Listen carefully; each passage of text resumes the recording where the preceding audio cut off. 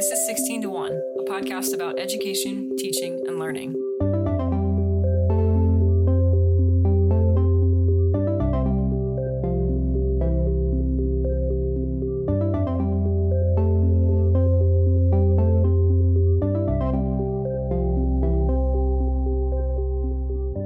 Howdy. Hi. What's up? Nothing too much. No? It's felt like a leisurely weekend. I crossed a lot of things off my to-do list last week. After that episode on procrastinating, I really tried to drill down and not got to work. do that as much. So, my email inbox is looking nice and slim. You did say you spent like a whole day on that, so that's I just good. went through my email and tried to find everything I was supposed to be doing for forever and Progress. try to do all of the things. I still have one thing that I kind of need to stop procrastinating on. Sure. How are you doing? How are you feeling? Doing okay. Yeah. I'm here. You're here? We made it through the first semester of school, and I didn't think we would make it that far. The first semester? Yeah, in person. When no does it chance, when does I it thought. end? Is it like officially over? Oh, it's over. Now? Yeah. It's over now? Mm-hmm. Yeah, this is week one of a new Week one of semester. the new Yeah, semester. So Okay. second semester. We're halfway. Okay. Year You got 8. this. It's halfway You got over. this. Year 8. Oh yeah, you kept telling people it was year 7. I know. I think we did the math But apparently properly. it's year 8 Well, of you teaching. I think we said you were in year 7 at some point in the I podcast. last So everyone- year that was true. She's way more of an expert than we all thought. Maybe it was last year. 1 year more of expertise. Yeah, you're right. It could have been. Maybe we just haven't updated them since then. It's Who true. knows? It's true. No, we've made it halfway, and I didn't know if we were going to make it all of the first semester in person, which we did. We were never forced to. I mean, aside from like individuals being quarantined, we never went to like a full school sort of thing. Right. So I am pleasantly surprised by that, actually. Good. How are you? I'm good. Your inbox is down, My inbox is down. and you've been really busy. I've been very busy with Yeah. work. Yeah. Anything else? You're mad about this episode. Oh, this episode just got me really worked up. Mm-hmm. Anything else, though? Yeah. Well, no. Yeah. I mean, I don't know. We just. Since we last recorded, our last episode, we recorded the day before Oh yeah. everything happened. Yeah, we did. We put out that episode the day after. So we had recorded the day before. We put it out the day after. Yes. So it probably felt like we were completely clueless as to the state of the things in the United States. Like we were living in an actual bubble. But we talking. we pre-recorded it, obviously, so we Yeah. didn't. Yeah, so that happened. So we all survived that. I've been pretty reliant on coffee, and I'm not going to say it's because of that, but it's definitely been a factor for me. Yeah, I've been drinking a full pot of coffee every day. My anxiety And- has been pretty much out of control Yeah. since then. Full pot of coffee, a lot of G Fuel. That's how I'm getting through. That's how I'm getting through the days. So we're all I'm working surviving. a lot. Yeah, I'm working a lot more hours. We're trying to, also have fun and stream and play games and do stuff like that. So we're trying to keep sane by doing fun things. Sure. It's been very cold, so it's not, and Got some also snow. pandemic, so it's not like we can go out and about too easily, but we're trying to, It's been a pretty bleak few weeks, I think. Yeah. I think it's just the state of the world. And so the day that this drops will be one day post. Inauguration. Yes. Right. So let's see what that's like in 2 weeks. Yep. But Looking forward to a new administration. Not going to lie. our topic this week is relevant, actually. Yeah, it really is. Far more It's- relevant than we thought it was when we chose It it. is. It's going to be a really interesting. Yeah. So we have some tie-ins with the new incoming Biden administration because this week we're talking about education for incarcerated people. So education in the prison system, Woof. mostly in the United States. Yeah. Yeah. We talked about the school to prison pipeline. That episode also got me really riled up in some ways. So, yeah, I don't know what it is about this or this problem. I think it's just because there's, in my mind, so much social injustice in the United States around this issue. And even just from a purely economical standpoint, the decisions that have been made around this issue drive me insane because it just makes no sense I what agree. we have decided to do as a country about some of these things. But we'll dive into it. Do you want to get started? Do you want me to start this prison studies project? Yeah, just dive on in. The first thing that I feel like we should start with is there's a group or this project called the Prison Studies Project, and it was created in 2008 by Kaya Stern and Bruce Western, and it was created or launched rather this Prison Studies Project, PSP as they call it, at Harvard, and they were doing it to promote informed conversation conversations about the challenges of mass incarceration. So it came from the Harvard Law School's Charles Hamilton Houston Institute for Race and Justice. So that's kind of the home. But they have focused since 2008 on research, education, and policy change. And Around incarceration generally? right. Okay. And like the need for education to be a factor in it, and how tax dollars can be better used, essentially. Right. I just want to note, as is probably normal at this point, we're going to kind of spend a lot of time talking about the United States prison system and education in prisons in the U.S., just because that's what we know and that's what we do. And also, it's probably, I mean, at least for this country, it's a very pressing problem, I think. It is. So again, if anyone's listening outside of the U.S., I'm sure Sorry. these problems are not exclusive to the United States, Right. but it is a very large problem in the United States because of the rate of incarceration in the United States, which is very, very high, especially compared to peer countries. We, as a percentage of the population, we imprison way more people than other developed countries do. For sure. Which is really upsetting. And also, I was reading a stat when I was researching this episode that said something like, in certain population centers in the United States, it gets to be close to 1 in every 100 people are incarcerated. That's actually insane to me. It is wild. It is very wild. So That's like kind of I hard think to work Louisiana through. was one of the places that I read that statistic. So anyway. So it's a big So problem. heavy. We're diving in. Okay, so Yeah, back to the prison this- studies project. Yeah, the PSP, their studies conducted over the last 2 decades almost unanimously indicate that higher education and prison programs reduces the recidivism, and that translates into reduction in crime, obviously. That saves money for taxpayers, and it also has long-term contributions to the safety and well-being of the communities to where these incarcerated people return. So there's a direct correlation in that. They said that compared with 18% of the general population, approximately 41% of incarcerated people do not hold a high school diploma.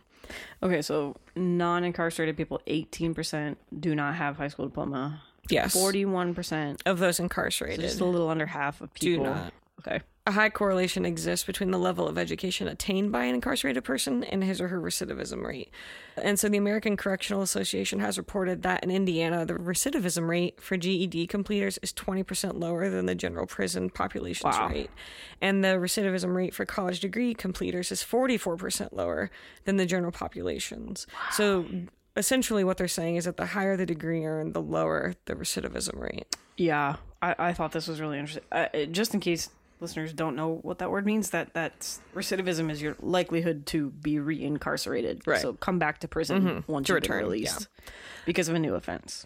And then the last thing that I found really interesting from the PSP was that there was a study done by the Department of Policy Studies at UCLA, and they found that, and this is a direct quote, but quote, $1 million investment in incarceration will prevent about 350 crimes, while that same investment in a correctional education will prevent more than 600 crimes. So correctional education is almost twice as cost effective as incarceration.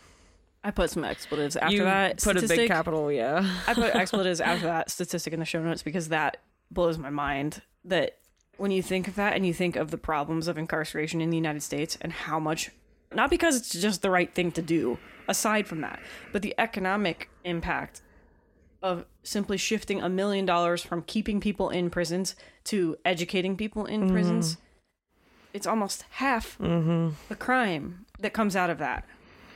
I just...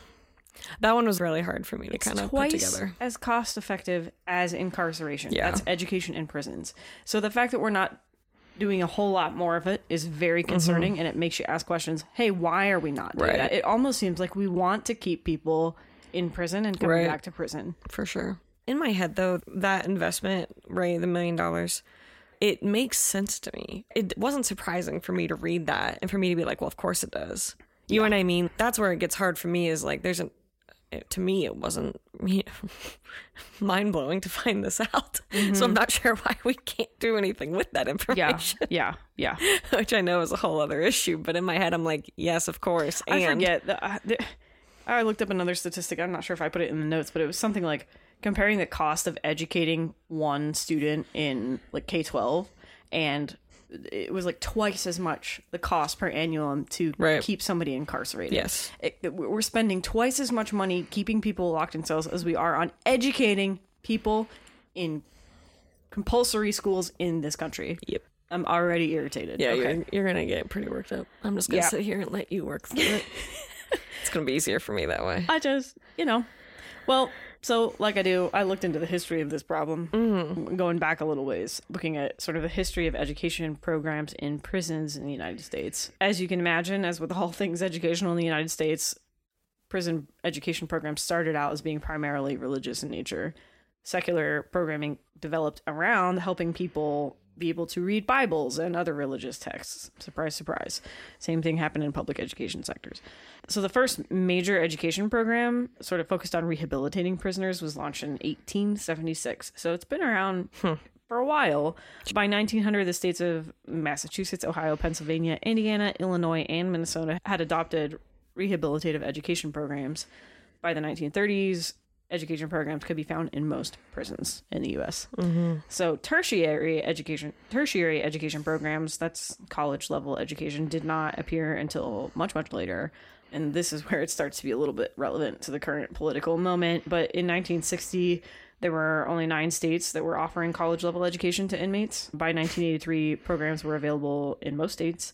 In 1965, President Johnson signed the Higher Education Act, and this allowed people in prisons to begin receiving Pell Grants.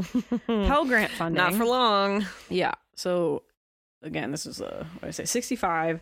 Johnson signed into law the Higher Education Act. It allowed people in prisons to begin receiving Pell Grant funding for college courses, and that started working in 1972. So it took a while to get there, but a couple years later, in 72, prisoners could apply for Pell Grant funding. Pell Grants help people from under-resourced communities apply to receive money to go get college courses, college education. Yeah, they're and it's one not of those just crucial things right. for people as far as It's also not just for incarcerated people. Pell Grants, you can apply for funding. For right, Pell and Grants they're from important anywhere. because they're not alone.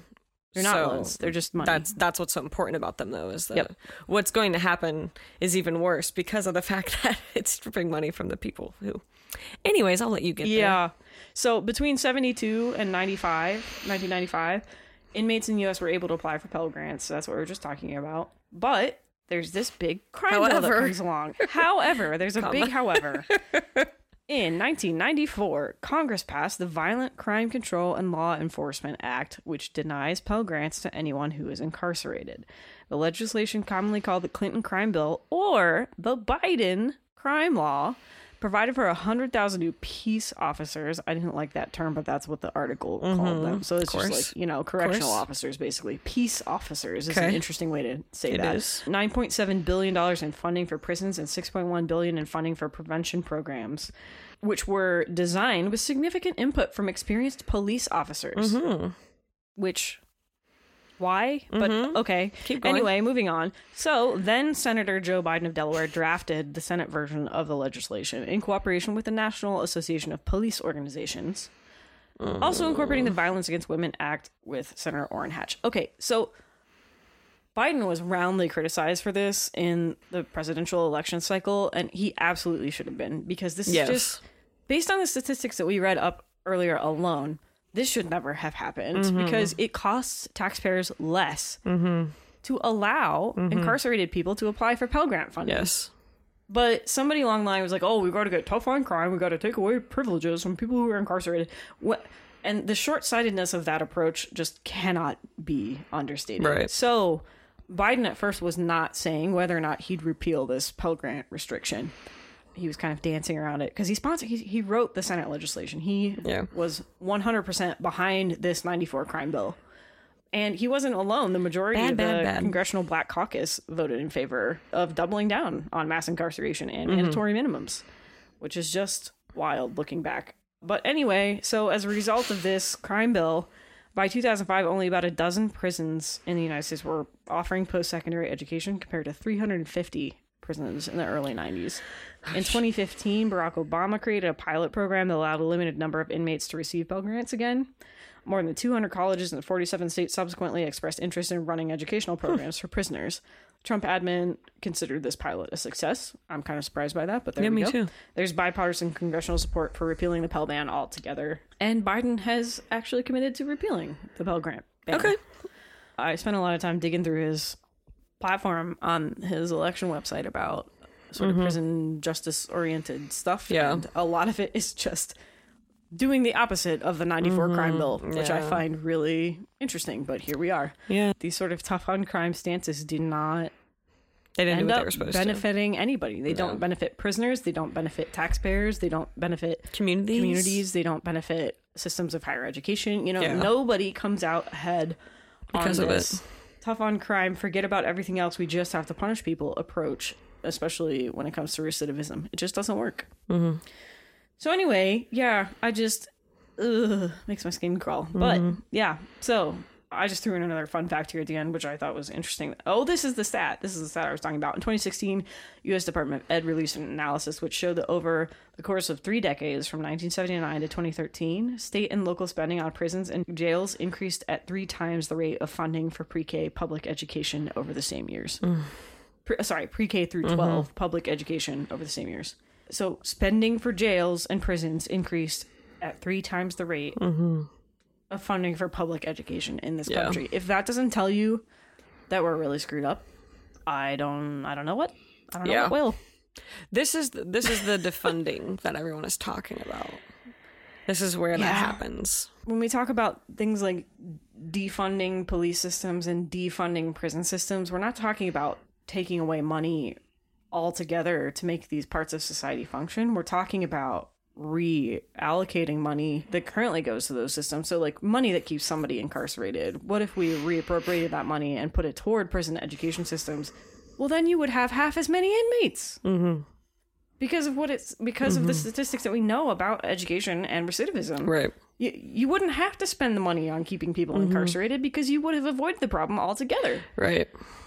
So anyway, yeah. Yikes. I know. It's a big one. I have a lot of feels. A lot of feels about this one. Yeah. What does is there sort of like a unified system of education in the U.S. prisons, or is it state by state? It's state by state. Yeah. So like most states have, in the case of Ohio, like we have county jails, right? And then we have state prisons. And then some states will also have federal prisons. Yeah, we have one. In Ohio, I think. So it's all based on your state. In Ohio, there's one district that serves all of the state prisons. So it's sort of like the equivalent of a state Department of Education in every state. Yes. Runs the state prison education system. Yeah, and it's just a matter of however they choose to kind of handle it. I didn't look at how the federal prisons would do it. I'm not sure. Well, I looked it up a little bit, but it's a little bit disappointing. They kind of have like a milquetoast. We have a policy of, providing educational opportunities to prison. That was about all I could find in terms of useful information about. Yeah. So it sounds like it does happen. It probably happens at about the same rate that it happens in state prisons, I would assume. Probably so. What I was trying to say is I'm just not sure if the state that federal prison is located is in charge of that education system there. Oh, probably not. So that's where I didn't get. Yeah. Sorry.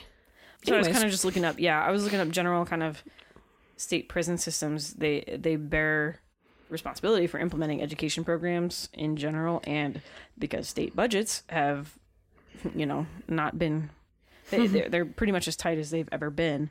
Those really tight budgets threaten the ability of states to maintain funding commitments to prison education programs, in spite of federal grant funding, which obviously was also dwindling. Yeah. Outside of funding, there are also other issues. One example that I found was only 14% of students in prison are allowed restricted internet access.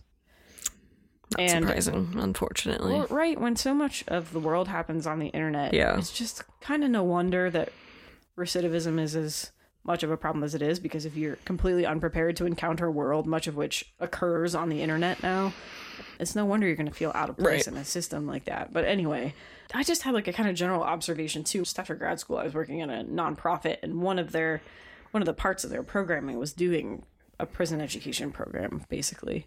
And I never actually went into the prisons, but I ran some of the administrative back end for that programming. And it was the most difficult thing in the world to try to even just provide volunteer programming to this prison. It was completely volunteer basis. We were doing it for free. Were these state bringing prisons? our materials. This was a state prison, and it just even trying to call the prison to talk to, because we had to like Couldn't get to humans, probably. Right. No, we had to submit ahead of time the list of people who are coming in, so you could be you know, on the list, the visitor list for that day. Sure. If you didn't do that, or half the time you call, you couldn't get anybody in the office. You would email, nobody would respond. You know, it's not as if they're not dealing with a bunch of their own problems anyway. So it's not necessarily the fault of whomever we were talking to, but even just volunteering on a volunteer basis, creating educational programming in prisons, there are so many apparent hurdles. There's so many things that stand in the way of people just even providing this on a volunteer basis that it doesn't surprise me that there's such an issue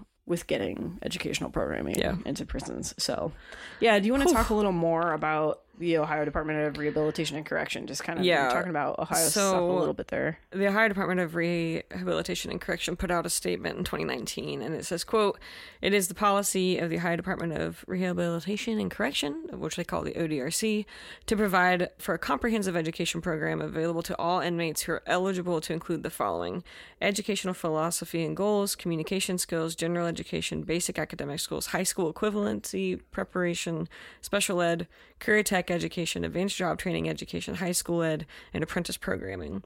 Other educational programs shall be developed as dictated by the needs of the institution's population." So that's kind of their blanket state for their goals, if that makes sense. It's interesting that it said that we have a policy. So it almost makes, and I'm not really sure about this because I didn't get to do quite as deep of a dive as I would have liked to on this issue, but the issue of prison policy versus state law. Yeah.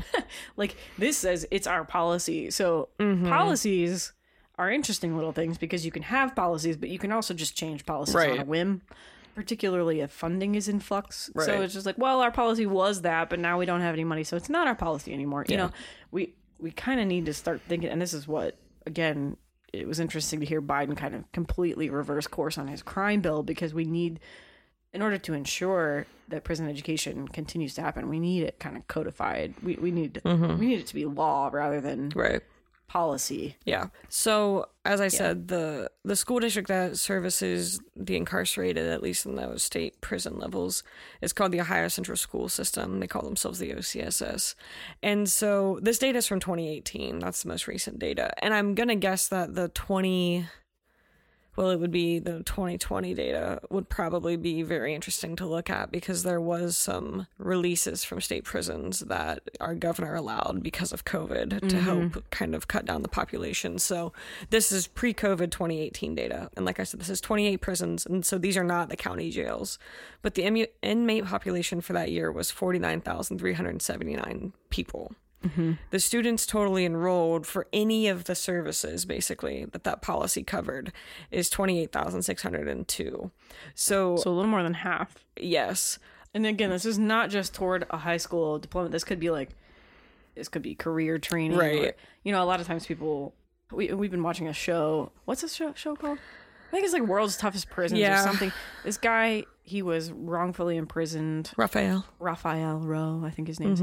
He was convicted of a murder in the UK and did 12 years, but it's been interesting to see him because often he'll interview a lot of the prisoners in these places, and they talk about how whatever it is they're doing in prison, you know, even just as like their prison job, you know, cooks and people building things, tinkering stuff, they're saying like, I'm going to use this when I get out. I'm hoping I'm going to be able to be employed when I get out. These skills. Because I'm learning this skill here in prison, especially that I didn't have before. I remember him talking to a guy who was doing pastries. He was making pastries. He was like, I want to be a pastry chef when I get out. So it's that kind of stuff too. It's not just like GED or high school equivalencies or college courses. It's also all kinds of other sorts of educational opportunities. So But that year, so they had more than 28,000 enrolled, but that year they served actually more than 40,000. So they served over 81% of their inmates with some form of this OCSS, like the school system. So this is like the 28,600 was like people enrolled in the school system. The other stuff was on top of that, other things that they offer. So like they'll also like, I think they said that every person who didn't score a high enough literacy rating had to take the literacy course. So there were like all types of things that they were trying to offer. So you can get like a GED or your high school diploma, and that would include your state required graduation testing system, which is what I test in my, job. They have special ed in Title I. They have apprenticeships. They have opportunities that are similar to like a career or technical school that you would go to maybe like your junior or senior year of high school. And they also have, for some inmates, an opportunity to tutor other students, so other inmates, which I thought was kind of cool.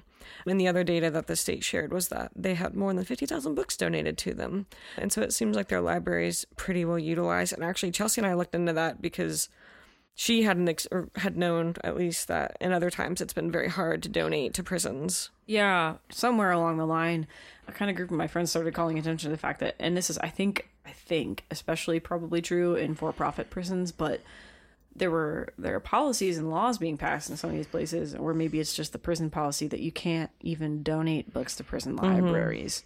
Ostensibly, the reason for that is because they're an avenue for contraband to enter the prison system. Sure. But honestly, I feel that's a bit of a weak. I don't like it.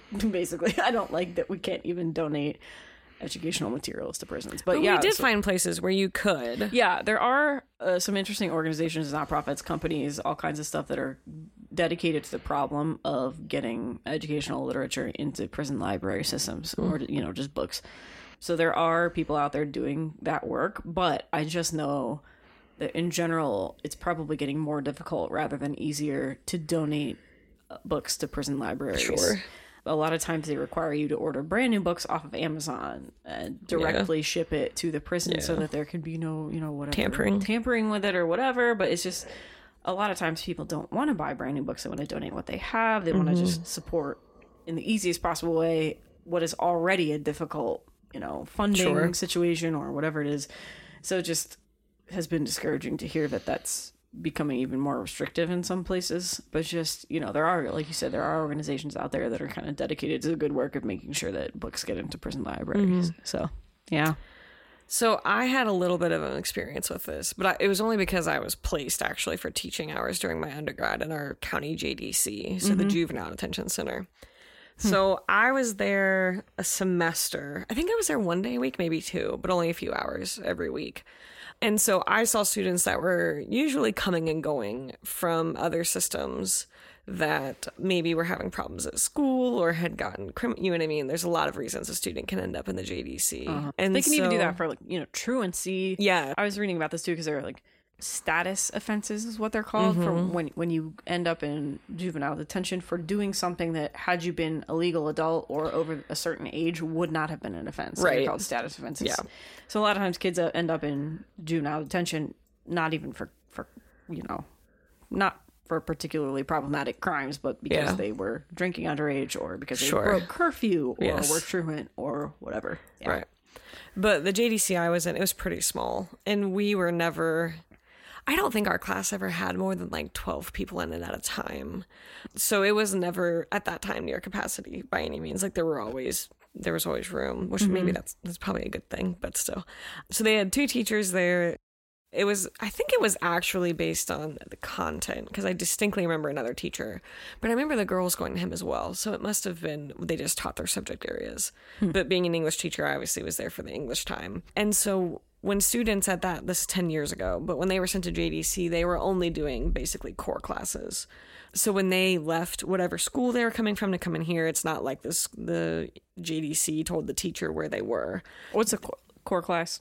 Core classes are English, math, science, history. Yeah, graduation requirement. Grad requirements. Okay. So these kids aren't having opportunity to explore their passions through electives. Well, not a lot of times, because the goal ultimately of JDC is not to be there long. So they don't really, not that they shouldn't, but the goal, I think the longest I saw a kid there was 4 or 5 weeks. It doesn't mean they aren't there longer. So the goal is to get them back out moving as quickly as possible. That's the hope, but that doesn't always, we had, a couple kids come back and forth a few times, but those things can also happen because of incidents at home or whatever. A large population of our JDC students were also in the child protective services system as well. So we're dealing with a lot of things with these students. I think I read, what did I say? 1 in 4 kids who are in the foster system end up in prison. It was something like that.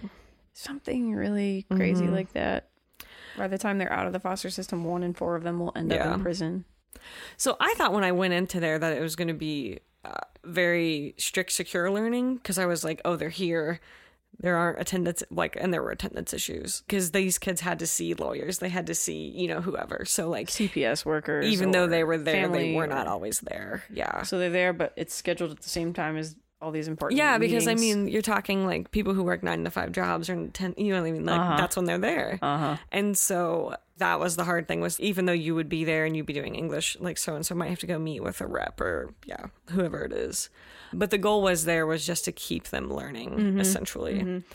In my experience now as a classroom teacher, when students come and go to JDC, I say come and go like they have the option, but when that's, when that happens to them, it's really hard for teachers to get them back on track when they return in school. And it's hard for the students as well, because they've gone from a very strict lockdown to then being back in a public high school. I would also imagine it's jarring because they go from following the lesson plans a certain teacher or grade level has outlined to a completely different, separate, divided educational prison. And in the JDC, system. everyone in English, no matter their age, was doing the same thing. Ooh. So you could have kids as young as like 14, and some, if they were 18, they weren't there for long. Like if they'd either dropped out or if they were being moved to jail or whatever, like depending on what was happening for them. So that was the other interesting thing, was that you would be teaching the same thing to every age level, even if they were 4 years apart, which they could be. But it really that seems wildly inappropriate for an educational system. But I mean, I'm not disagreeing with that, but I don't know how that teacher could possibly create. Oh yeah, I don't mean to place the blame on the teacher in that situation. But even in the public high school I work at, like we have a list every year of students that we're concerned about. Like, we track birthdays and things because we're trying to keep them, and we're worried that this could happen. Yeah. And so the JDC being there, that really opened my eyes. We had to wear very strict clothing, like if the teacher hadn't told them we were going to be there that day, like the guards, like we weren't allowed in, even though we were there weekly. Like that's the same thing with us. We went in there lockdown, on a set schedule in the state prison in Maryland. We were on a set schedule. We were there like every Tuesday or something like that at a certain time. And even so, you still had to have your visitor list approved ahead of time. It's just like, and we would get there. We probably got there 5 or 6 times. So something was happening inside, we couldn't go in. So we'd be told to go home. Or we were there for a lockdown once. Or it really opened my eyes. You have a note here that says that you have to check in and out. You have to check in and out pencils. Yeah, they couldn't have pencils on their own. Like we had them numbered, bolted to the floor. Yeah, it was eye-opening. We couldn't carry anything on us, so I would have to email the teacher anything that I wanted to do with them, because I couldn't bring in. You had to have it there ahead of time. Yeah. So to her great credit, she was great at communicating, but you would have to be to work there. Yeah. But there's something very odd about the fact, we always had someone in the room with a guard in the room with us, but there's a very odd fact that you are stuck in this room and that you can't just, like you're in there. Like that's it. Yeah. For however long English class is, we are all together here. Yeah. So it was, oh my gosh, I was 20. When I was 20, I was like, oh my goodness, I don't know. It was a whole experiment. And that was only a JDC. That wasn't a state prison like what we were talking about. But the classrooms were really bare. And that teacher was incredible. Like, she was working magic in there. Like, those kids really respected her. And she taught me a lot too. But to have the energy to do that would be very hard. And there's a high turnover rate, obviously, for teachers who work in prison systems or JDCs or something. It's a very hard environment. Yeah. It's really hard. So, very eye-opening. Yeah. Really tough hands that they were dealt to play. But holy cow, does it make me, it's rough. Yeah. So I don't think there's ever going to be enough we can do for those students. But I also, Yeah. It's hard when you feel like they didn't really have a chance to begin with. Right. And that's how I felt with a lot of those guys. And I say guys because I was I was truly with the boys. The boys had the male population was like quadruple that of the women. Wow. Of the young ladies. There was probably like at most 5 young ladies in there at the time. Wow. There'd be like as many as like 20 of the young men. So it was just disproportionately that way. But I was never in the classroom with the young ladies. So my experience was just the males. Very interesting. Ugh, rough. My parents, when I told them, they were like, you got placed where? Yeah. Because we didn't have an option. We just got told where we went. And I was like, oh, okay, let's do it. I was excited to go. I think... Still interesting. You and I were talking about this before the show, but we were talking, at least I was saying that I think a lot of this is evidence that we treat education as a privilege. I think even within the prison system, it's like you're punished by not being able to learn. It comes back to that episode we were talking about, like recess. Like we were talking about how recess is used as a privilege, and instead we should treat it as a necessary part of the day so that students can learn the best way they can learn. And I think that we really should start in this country, especially, to look at education the same way. We should not treat it as the special thing that you get. I don't think we can afford to treat education as a privilege. We should treat it as a right. First of all, I mean, this prison education stuff is a good example because we can't, just economically speaking, it's hugely more cost effective to educate rather than continue to incarcerate. So even on the basis of that alone, it makes me at least think that education should not be a privilege, but it should be a right. And it's just like, even when we're talking about this language of rights that we have granted as citizens of this country because of the Constitution, how do you even know what those rights and duties and responsibilities are without a proper education? So it continues to baffle me that we treat education as a kind of treat that you get if you behave well, rather than a right that citizens should be given in order to ensure the proper functioning of democracy. It just continues to blow my mind that we treat it that way, because it's in our own best interest as a nation, as a world, to educate people. It's in our own best interest. We can only come out better because of it collectively. Yeah, I agree. That's why I get a bee in my bonnet about this stuff. Well, it's also why the conversation surrounding defunding is so important, because by defunding parts of it, the criminal justice system, is that what you're talking about? Like there's a lot to be done, and that prove, like, the statistics literally should, like, it's there. We just have to figure out how to, manipulate it to work. But that's I think we have to do things like stop allowing the existence of for-profit prisons. Sure. We have to stop allowing entities whose sole purpose is to make money off of incarcerated people. Right. The fact that we've gotten to that place as a country is very sad to me. And I don't even mean, obviously this sounds like a left-wing flight of fancy to say this kind of stuff, but I feel it's unfortunate to me that the issue is even politicized, because it's just, I agree. The evidence speaks to the fact that it's in everybody's best interest to treat these issues this way. It doesn't have to be a party line thing. It shouldn't be, because it's just very obviously better for everyone involved. If we don't have these kind of systems of oppression and, repeat offenders, and like we set people up to fail by our attitudes about education in this country. So I think we have a lot of room for improvement. I'm excited about where the future is going to go. I don't mean to be like such a downer about all of this, but I do think that we need a huge tone shift about the language of education as a privilege, and we need. I feel like I've said this before. I feel like I'm becoming a broken record on this podcast, but I think we need a tone shift about all of that, because we need to treat it as a right. We need to. Because we can't function. We can't function without learning. We can't function without knowing what our rights and responsibilities are. A lot of work to be done. Yeah. Nowhere to go but up. I mean, that's maybe the, the shining hope is that it can't get worse. The shine on top of the turd, as it were. Yeah, if we were gonna, anyways. Yeah, okay. Anyway. Do you want to get to the fill in the blank? I'm like, not quite. Yeah, past all that. Just pause for a second. On this day, January 7th in 1800, the 13th U.S. President, Millard Fillmore, was born. Fillmore was not a popular president, but made his mark by being one of only 4 presidents to be a member of which political party? The Whig Party. W-H-I-G. The Whigs. Not the thing on top of your head. But also that. Okay. But also that, yeah. Separately. Whig. So. The Whig Party. This episode's question. Yeah. Chelsea I'm excited about this. Chelsea had to do her homework. Yeah, we watched... Okay, so in addition to that prison show, we also watched Shawshank Redemption. Which you have to. Yeah. In order to do this episode, you have to. Which is one of your favorite... Top 5 for me. Films. Yeah. So the question this week is about that. It's one of Morgan Freeman's most famous movies, The Shawshank Redemption, is about the maybe wrongly imprisoned Andy Dufresne, played by Tim Robbins, and his efforts to create and build a library for the men imprisoned at the Shawshank State Prison. Andy's efforts would not be possible without this character, who serves as a sole employee at the library until Andy comes along. Fun hint, this character has a pet bird named Jake. What is the name of that character? One of the best characters in the whole movie. Yeah, you like him. He's pretty cool. Oh, he's great. One of the best movies. Shot Blank. here in Ohio? Blank was here. Yes.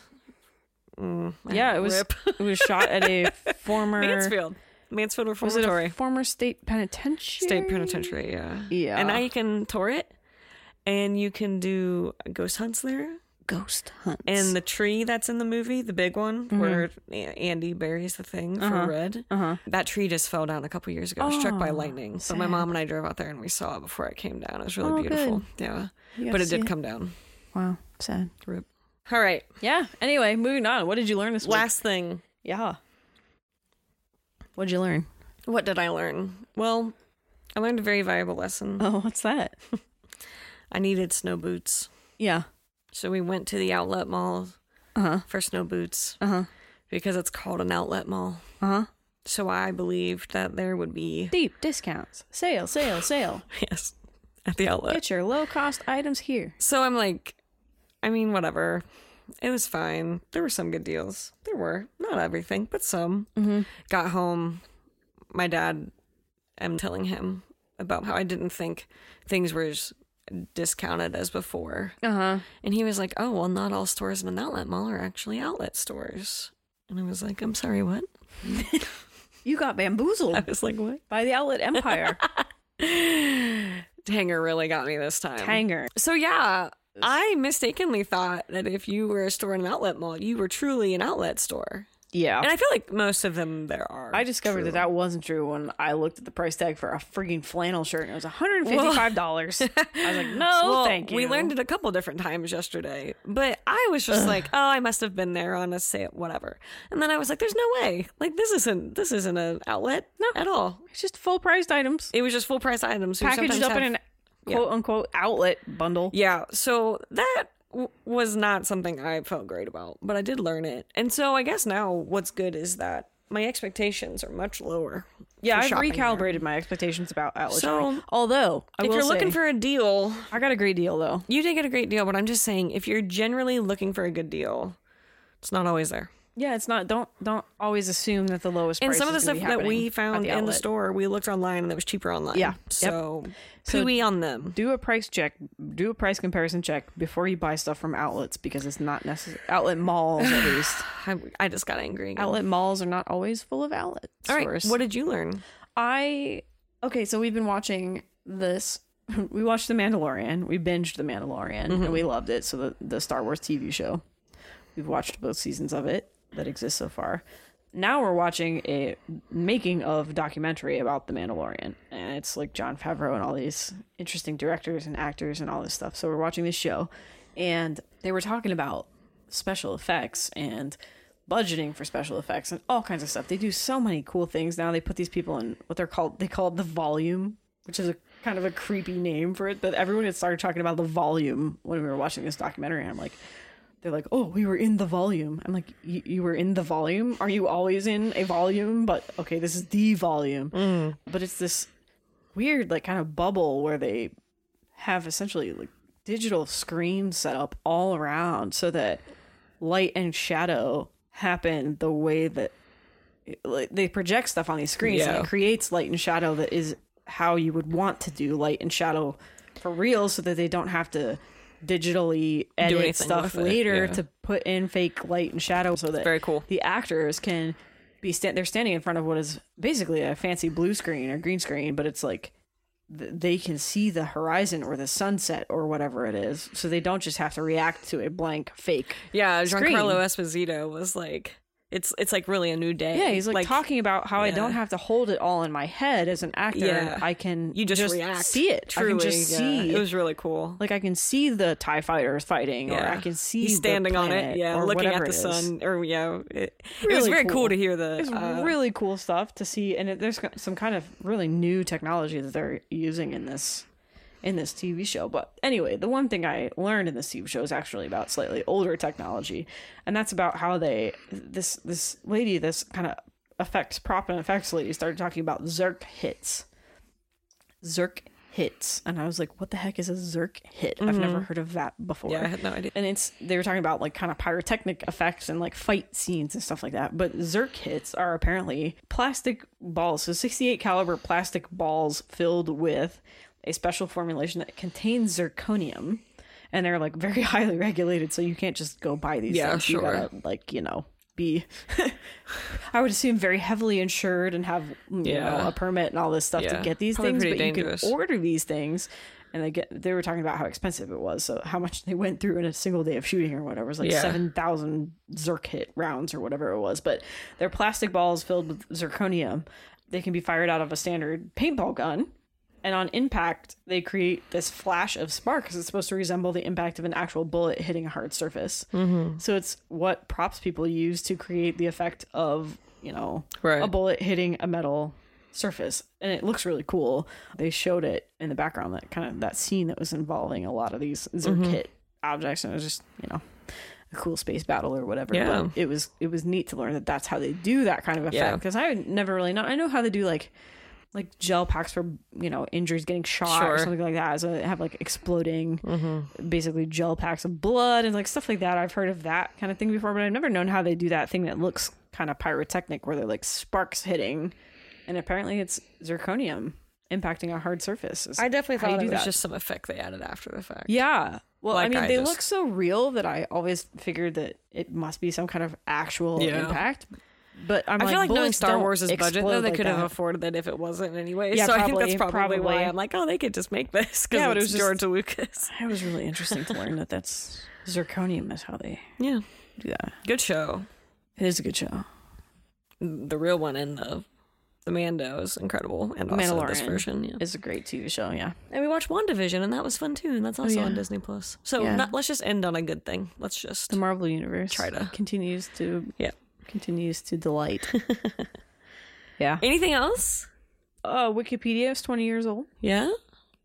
Thank you, Wikipedia, for 20 years of whatever you've been doing. 1 year of fueling research on this podcast. And 20 years of fueling other kinds of research. All of my other years of research needed. Thank you. Yeah.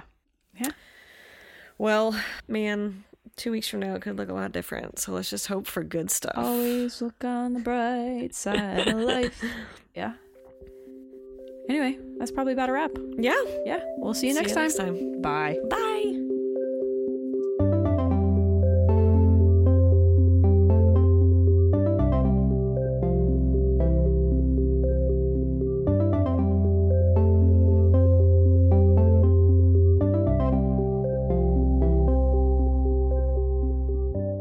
Listeners, thanks for supporting 16 to 1. We're trying to grow our audience, so please check us out at 16to1.com, all spelled out, and tell your friends about the show. On our website, you can find links to follow us on social media, an archive of all our old episodes, and a contact form where you can get in touch. Thanks again for listening, and we'll catch you next show. Muscles. Is this over yet? Okay, sorry.